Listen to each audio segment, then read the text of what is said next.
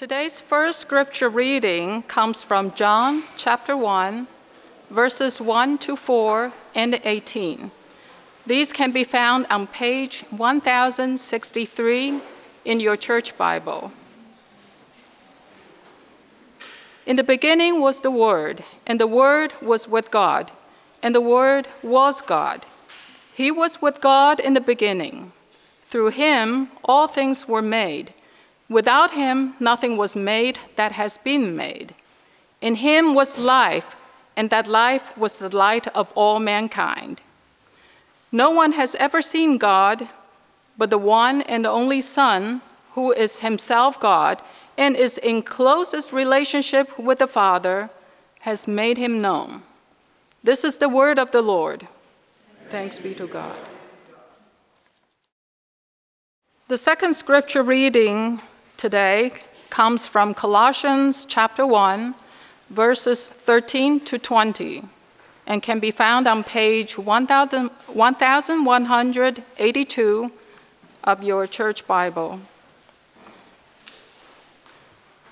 For he has rescued us from the dominion of darkness and brought us into the kingdom of the Son he loves, in whom we have redemption, the forgiveness of sins. The Son is the image of the invisible God, the firstborn over all creation. For in him all things were created, things in heaven and on earth, visible and invisible, whether thrones or powers or rulers or authorities. All things have been created through him and for him. He is therefore all things, and in him all things hold together. And he is the head of the body, the church. He is the beginning and the firstborn from among the dead, so that in everything he might have the supremacy. For God was pleased to have all his fullness dwelt in him, and through him to reconcile to himself all things, whether things on earth or things in heaven, by making peace through his blood shed on the cross. This is the word of the Lord. Thanks be to God. Today we will continue on with our study of Colossians. Last week we covered verses 1 through 14, and we mainly discussed our hope that we as Christians have in heaven. We have the hope and knowledge that we will be directly in God's perfect presence forever. And we talked about how this hope can strengthen our faith today when we walk through difficulties, and it can help us to love those around us more selflessly. We also talked about how when we are tempted by the false advertisements of the world, the false joy or peace or love that the world tells us it can give us, we can remember that God alone is the one who satisfies us. Lastly, last week we talked about how salvation is through Jesus Christ and that Jesus alone can bring us forgiveness of our sins. Let's pray as we get started on our verses for today. Lord, please speak to us through your words. God, we need you desperately, and we need you to help us to understand what you are telling us through your words in Colossians. Holy Spirit, please enlighten us, lead us, and guide us today. In your name, Jesus, amen. Hold the mic. Thank you, guys.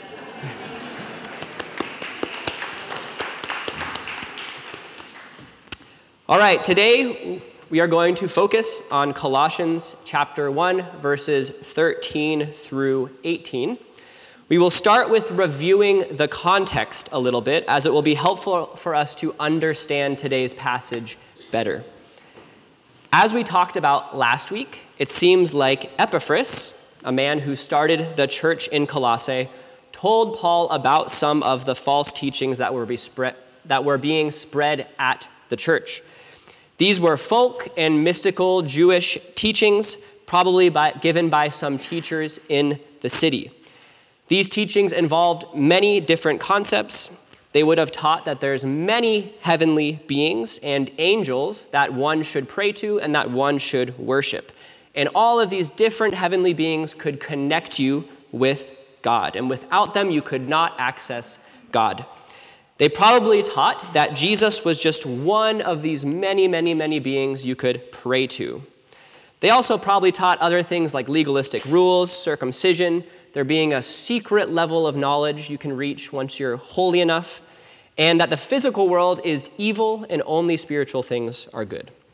So there's a lot of different errors going on in these teachings, but their greatest error was teaching that Christ was not God, but just another one of these many heavenly beings. And so in today's verses, Paul is going to focus on the doctrine of Christ, on correcting these false views, and he's going to talk about how Jesus is before all, how he's over all, and how he is all that we need. Lastly, before we get to today's verses, already in last week's verses, 1 through 14, Paul was using this opening sequence to teach us something about the doctrine of God, the Trinity. In these verses, Paul talks about the Father, who has qualified us to inherit eternal life and who loves the Son. He talks about the Son, in whom we have redemption and forgiveness of sins. And he talks about the Spirit, who gives us wisdom and understanding so that we can live our daily lives rightly. And so Paul, right off in this letter, is subtly combating these heresies by weaving in correct doctrine about who God is and about how he works in the world. And again, in the following passages, Paul is going to discuss mainly one person of the Trinity, the Son, and who this person is. So today we'll focus on three main points that Paul makes to us in the text. Firstly, Jesus is the image of God, as Paula talked about just now. So Jesus is the image of God. The second point is that Jesus is the firstborn over all creation. And the third point is that Jesus is the head of the church. So we will walk through these points and what they mean for our lives today. Now let's finally start off with our verses. Let's read again verses 13 and 14, and then we will get to 15. So follow along in your bulletin or in your Bible if that helps you with the passage. Let's read. For he has rescued us from the dominion of darkness and brought us into the kingdom of the Son he loves, in whom we have redemption, the forgiveness of sins. These two verses set up verses 15 through 20. The kingdom of the Son he loves is the kingdom of God. This is our hope of heaven. And in Jesus, the Son alone, do we have redemption, the forgiveness of sins. In the Son alone do we enter the kingdom. Now, verses 15 through 20 are going to specifically describe who this Son is. Paul is going to give us a treatise on the Son that the Father loves, the Son who has brought us redemption. Some people think that verses 15 through 20, which we'll read, was a common song or a poem for people to memorize the doctrine of Jesus, since so many people could not read at that time. So if you're someone who memorizes Scripture or who wants to memorize Scripture, this would be a great passage to do so. Let's read again together verses 15 through 20 to give us an overview of the passage. Paul says, "The Son is the image of the invisible God, the firstborn over all creation. For in him all things were created, things in heaven and on earth, visible and invisible, whether thrones or powers or rulers or authorities, all things have been created through him and for him. He is before all things, and in him all things hold together. And he is the head of the body, the church. He is the beginning and the firstborn from among the dead, so that in everything he might have the supremacy. For God was pleased to have all his fullness dwell in him, and through him to reconcile to himself all things, whether things on earth or things in heaven, by making peace through his blood shed on the cross." So the picture God gives us here is that the Son is supreme. He is before all things, over all things, and all things are in him. So we'll now focus on verse 15. The Son is the image of the invisible God, the firstborn over all creation. So here is our first point. Jesus is the image of God. What does Paul exactly mean by this? The word image could be used for the image in a mirror or the image stamped onto a Roman coin. In Hebrews, Paul says this in another way. He says Jesus is the exact representation of his, so God's, the exact representation of God's being. So he's saying Jesus is the exact image of God. So Jesus is not a shadowy figure or some mysterious being. Jesus is not some angelic being among many. What Paul is really saying is that Jesus is God, and he's saying it in a special way that clearly shows us two persons of the Trinity. It shows us the Father, the invisible God, and the Son.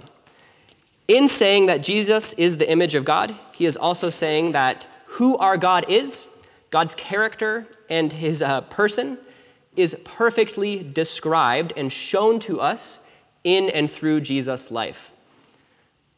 So when you look at your face in a foggy mirror, you can partially see yourself. You can see some colors and general shapes and shadows, but you don't nearly get the full picture. You don't get all the details. You don't see all your nose hairs that are up in there, right? But when the moisture is gone or you wipe the mirror down, you can see yourself crystal clear. Or, for example, if you watch a movie on those old tube TVs, right? It's all grainy, it's kind of blurry, the sound kind of sounds like it's coming through a radio. But when you see an image on a 4K TV, it's spectacularly clear. In a similar vein, Jesus is the crystal clear image of God, not a blurry or a foggy image. He is God, and we know who God is in so many ways because Jesus is God, and we see Jesus' life and we know his words to us in the Bible. Before Jesus came, I really think it would have been more challenging to understand who God is.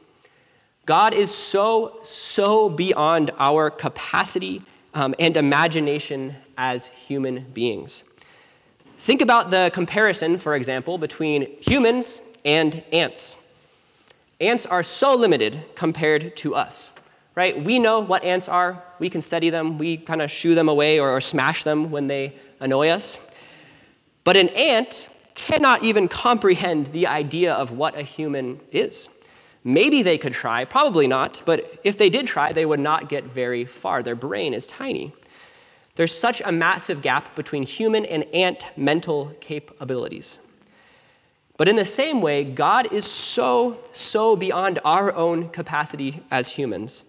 Compared to God, we actually have less ability than ants do compared to us. God is all-knowing, all-powerful, while we are very, very finite. Every way and every time that God speaks to us, he has to come down to our simple level, to our limited capacity and ability. It's humbling, right? It's really humbling. In the Old Testament, in history, God stooped down to us humans and spoke to us in ways that we could understand, so in language or words, in miracles, in works of power, in the cloud, in the temple. But God's plan was to show us himself, who he is, and his character in a way that would be much more clear to us. And this is through Jesus. Through the Son, the person of the Trinity, coming down and staying fully God, but becoming fully human. God speaks to us so clearly in Jesus. We can understand God so much better because God has come to us in a way that we simple humans can understand. The Son became one of us. And Jesus' life, his actions, his attitudes, his words, everything we see Jesus do teaches us about who God is. Not in a fogged up mirror way or an old TV way, but in a crystal clear way. Jesus is God, and his nature and character are perfectly revealed to us in Jesus. We'll now look at the second part of verse 15. So let's read verse 15 once more. The Son is the image of the invisible God, the firstborn over all creation. Now, this brings us to our second main point for today. Jesus is the firstborn over all creation. Now, this is vitally important as we start this. The phrase, the firstborn over all creation, is not saying that the Son, Jesus, the person of the Trinity, was created. It is not saying that. The phrase firstborn is a phrase that denotes special status to someone. For example, in the book of Psalms, God is talking and he says he will appoint David to be his firstborn.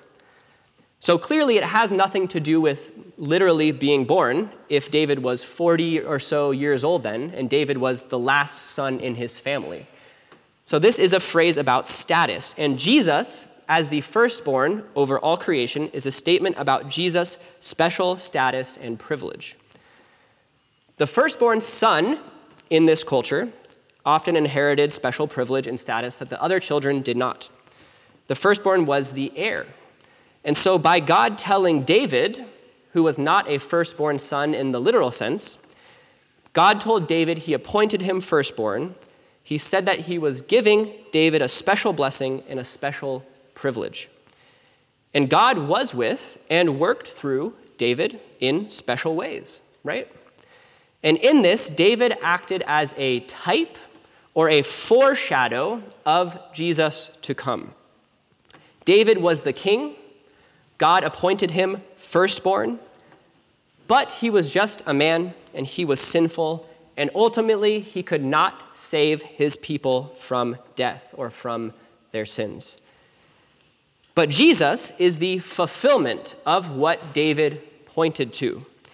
Jesus, as the Bible tells us, is the ultimate king. Jesus is the image of God, fully man. And Jesus is appointed firstborn. He is perfect, and he is the one who could save his people from death. Right? Jesus alone has brought us forgiveness of sins. And so the phrase, Jesus is the firstborn over all creation, is saying that Jesus has a special status over all things in the universe, over all things created. Soon after the time of Jesus, there was a belief called Arianism that started to become popular, kind of similar to what the Colossians were dealing with. This teaching said that Jesus was a created being.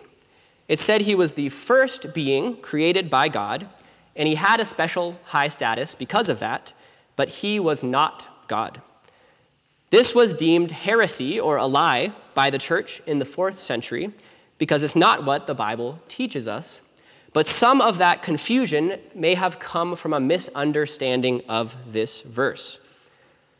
Today, this is a belief and a misunderstanding that we still need to watch out for. The religion of Jehovah's Witness, right? You might see them standing on sidewalk corners handing out books. They believe that Jesus is a created being and is a separate being from God the Father. In the religion of Mormonism, it's similar. It's taught that Jesus is not the same God as the Father, but is really another man, another created being who has risen up to the status and become another God. These teachings are still here today, as they were for the Colossians, and these false teachings we need to be wary of. We need to remember that they are around. But more importantly, we need to remember to pray for and love and reach out to those around us who have been caught up into these wrong teachings, just as Paul is doing for the Colossians here in this letter. Now, verses 16 and 17 are going to continue to flesh out this idea of Jesus' special status over all creation. Let's read again from verse 16. For in him all things were created, things in heaven and on earth, visible and invisible, whether thrones or powers or rulers or authorities, all things have been created through him and for him. He is before all things, and in him all things hold together. So again, to emphasize that Christ was not created, everything in existence, visible and invisible, was created by Jesus. Jesus' special status, his firstborn status, is that he is God and that he created everything and that everything was created for him. It uses the words, all things were created in him, through him, and for him. By in him, Jesus is the origin of all things. Through him, Jesus was actively involved in the creation of all things. For him, Jesus is the goal of all creation. The meaning of life and of the universe is to glorify God. That's the reason for existing. Lastly, verse 17 says, in him all things hold together. So Jesus is the sustainer of all life. Nothing could have existed in the first place, and nothing can continue to exist if not for Jesus choosing it to. Our second scripture passage that Mao read earlier from John really complements this passage well. In the Gospel of John, John starts it right off with a treatise on who Jesus really is. And he is going to use the phrase, the Word, over and over, and by this phrase he means Jesus, or the Son. So let's read those verses again. John 1 through 4, and verse 18. In the beginning was the Word, and the Word was with God, and the Word was God. He was with God in the beginning. Through him all things were made. Without him nothing was made that has been made. In him was life, and that life was the light of all mankind. No one has ever seen God but the one and only Son, who is himself God and is in closest relationship with the Father, has made him known. So if this wasn't clear enough to us in Colossians, it's very clear now. Jesus is God. He is before all else. He is eternal. All things are made through him, and life is through him. Now, just a few final thoughts on verse 16. In the verse, Paul says, in Jesus, all things were created, and he uses the phrase, if you look at it, whether thrones or powers or rulers or authorities. And these four specific things, thrones, powers, rulers, and authorities, people believe is referencing a kind of angelic or spiritual being ranking system that the false teachers used in their teachings. So these teachers use these specific words to kind of rank what beings you should worship, what beings have what power. And as said before, they were teaching this whole system, right? You could worship these beings, and these beings would connect you to God or give you blessings, things like that. And so as we previously discussed, the way to God that was taught was not necessarily Jesus. Now, Paul here is teaching us, though, that Jesus is vastly superior to these other beings. Whatever beings there are that exist, Jesus actually created them. He is above and over them, and they were originally created to worship him and to serve him, whether they do that now or not. These beings cannot connect us to God, only Jesus can. I think this wrong idea of us having other ways to connect to God besides Jesus is important. I do think this is something that us Christians still deal with today, although maybe it's in other forms or looks like different things here in the West. And so I want to challenge you with 3 quick examples, and maybe you don't resonate with any of these things, but I want to challenge you to reflect on how you personally may try to reach God without Jesus. The first example that came to my mind would be trying to reach God through morality. Getting caught up in thinking that to reach God, I need to be perfect, that I'm not loved by God unless I'm good, and that if I can just be moral enough, if I can systematically confess every sin I've ever done, that my goodness is going to save me. This is a lie that I often find myself buying into, even if I'm not consciously thinking about it. And it leads me to be legalistic and unloving towards others, unloving towards myself, and it draws my attention away from God, and it puts my attention on myself. The reality is Jesus is enough for us, and striving to reach him through our morality is striving to reach God without Jesus. Another example would be relying on another person for your connection with God. Maybe your spouse loves God, or your boyfriend or girlfriend, or your mom or your dad or your best friend, and you're not really that into God. Maybe you believe he exists, but You don't really have faith in him. He's not that important to you, but you play along. You come to church or whatever because you're told to. And you might think, I'm all right, I think. I'm covered. My wife talks to God. She'll talk for me. She's got me. This is striving to reach God without Jesus, and you cannot reach God without Jesus.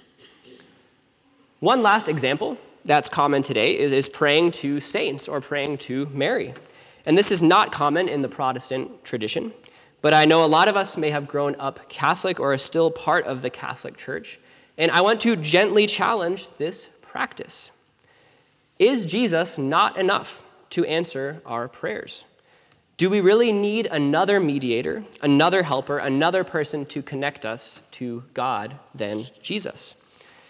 I would argue that this passage argues that this practice is striving to reach God without Jesus, and it's looking to other beings than God for help. So if you have time later today, try and reflect on this question. Do I look to other means to try and reach God without Jesus? So far, we have talked about two of our main topics. Jesus is the image of God. He is God himself, and God makes himself clear to us through him. Secondly, Jesus is the firstborn over all creation. He is God, and thus he has a special status over all things. All things are created through him and exist to glorify him. Now we will move on to verse 18. Follow along if you'd like. And he is the head of the body, the church. He is the beginning and the firstborn from among the dead, so that in everything he might have the supremacy. We come to our third and last point. Jesus is the head of the church. Let's start off by focusing on the phrase, and he is the head of the body, the church. This implies that Jesus is not only the creator of the church, but he is the active leader of the church. He is our good shepherd who is leading us silly sheep. As other passages talk about, we Christians, the church, are the body of Christ, so the hands and the feet and the elbows, and Jesus is our head, our leader.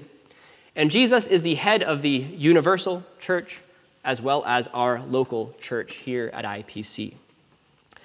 This truth has a very practical application to us today. Jesus being the head of the church is good for us at IPC to remember in a time like this, that we're in between our head pastors.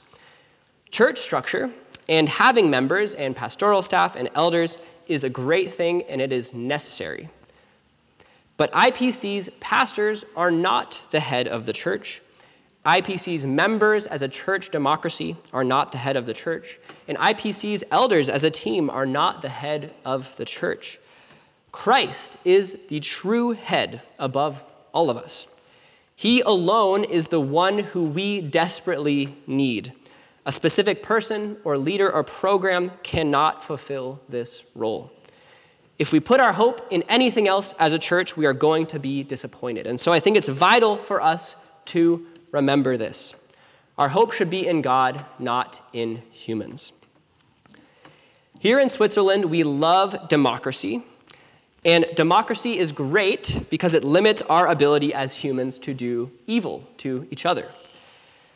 But the reality is that the best government and the eternal government is going to be a monarchy with God as the king, with God as the head.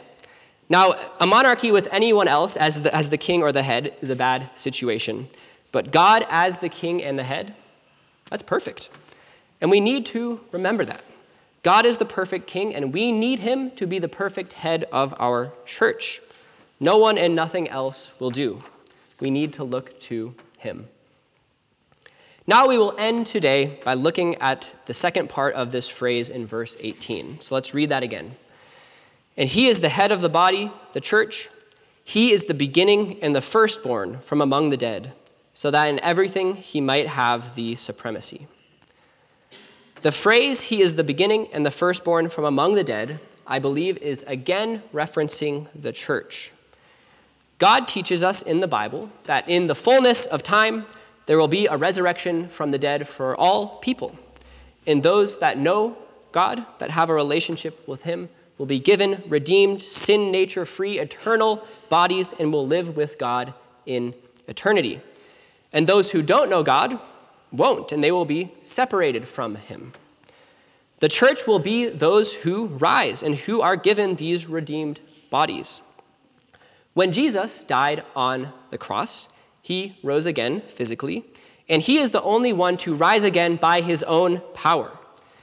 And Jesus rose again with this eternal body, right? It seemed that his physical body was changed in a way, and it points to or foreshadows the bodies that we also will receive as followers of him. And so again, Jesus as the firstborn status, it says, the special status among those who will rise again and be with him. And so Jesus is the beginning and the first of the church. He is the head of the church today, and he is going to be the head of the church into eternity, forever. This is great, right? Jesus will reign supreme. He'll be our head, our leader. And we have this beautiful hope of heaven, to be led by God forever. Now let's review. Firstly, Jesus is the image of God. He is God himself, and God reveals himself to us through Jesus. Secondly, Jesus is the firstborn over all creation. He is God, and thus he has special status over all things. All things exist to glorify him. And lastly, Jesus is the head of the church. He is the creator and leader of the church. He is the head of the church today, and God will be the head of the church for eternity. Jesus is supreme. All glory be to him. Let's pray.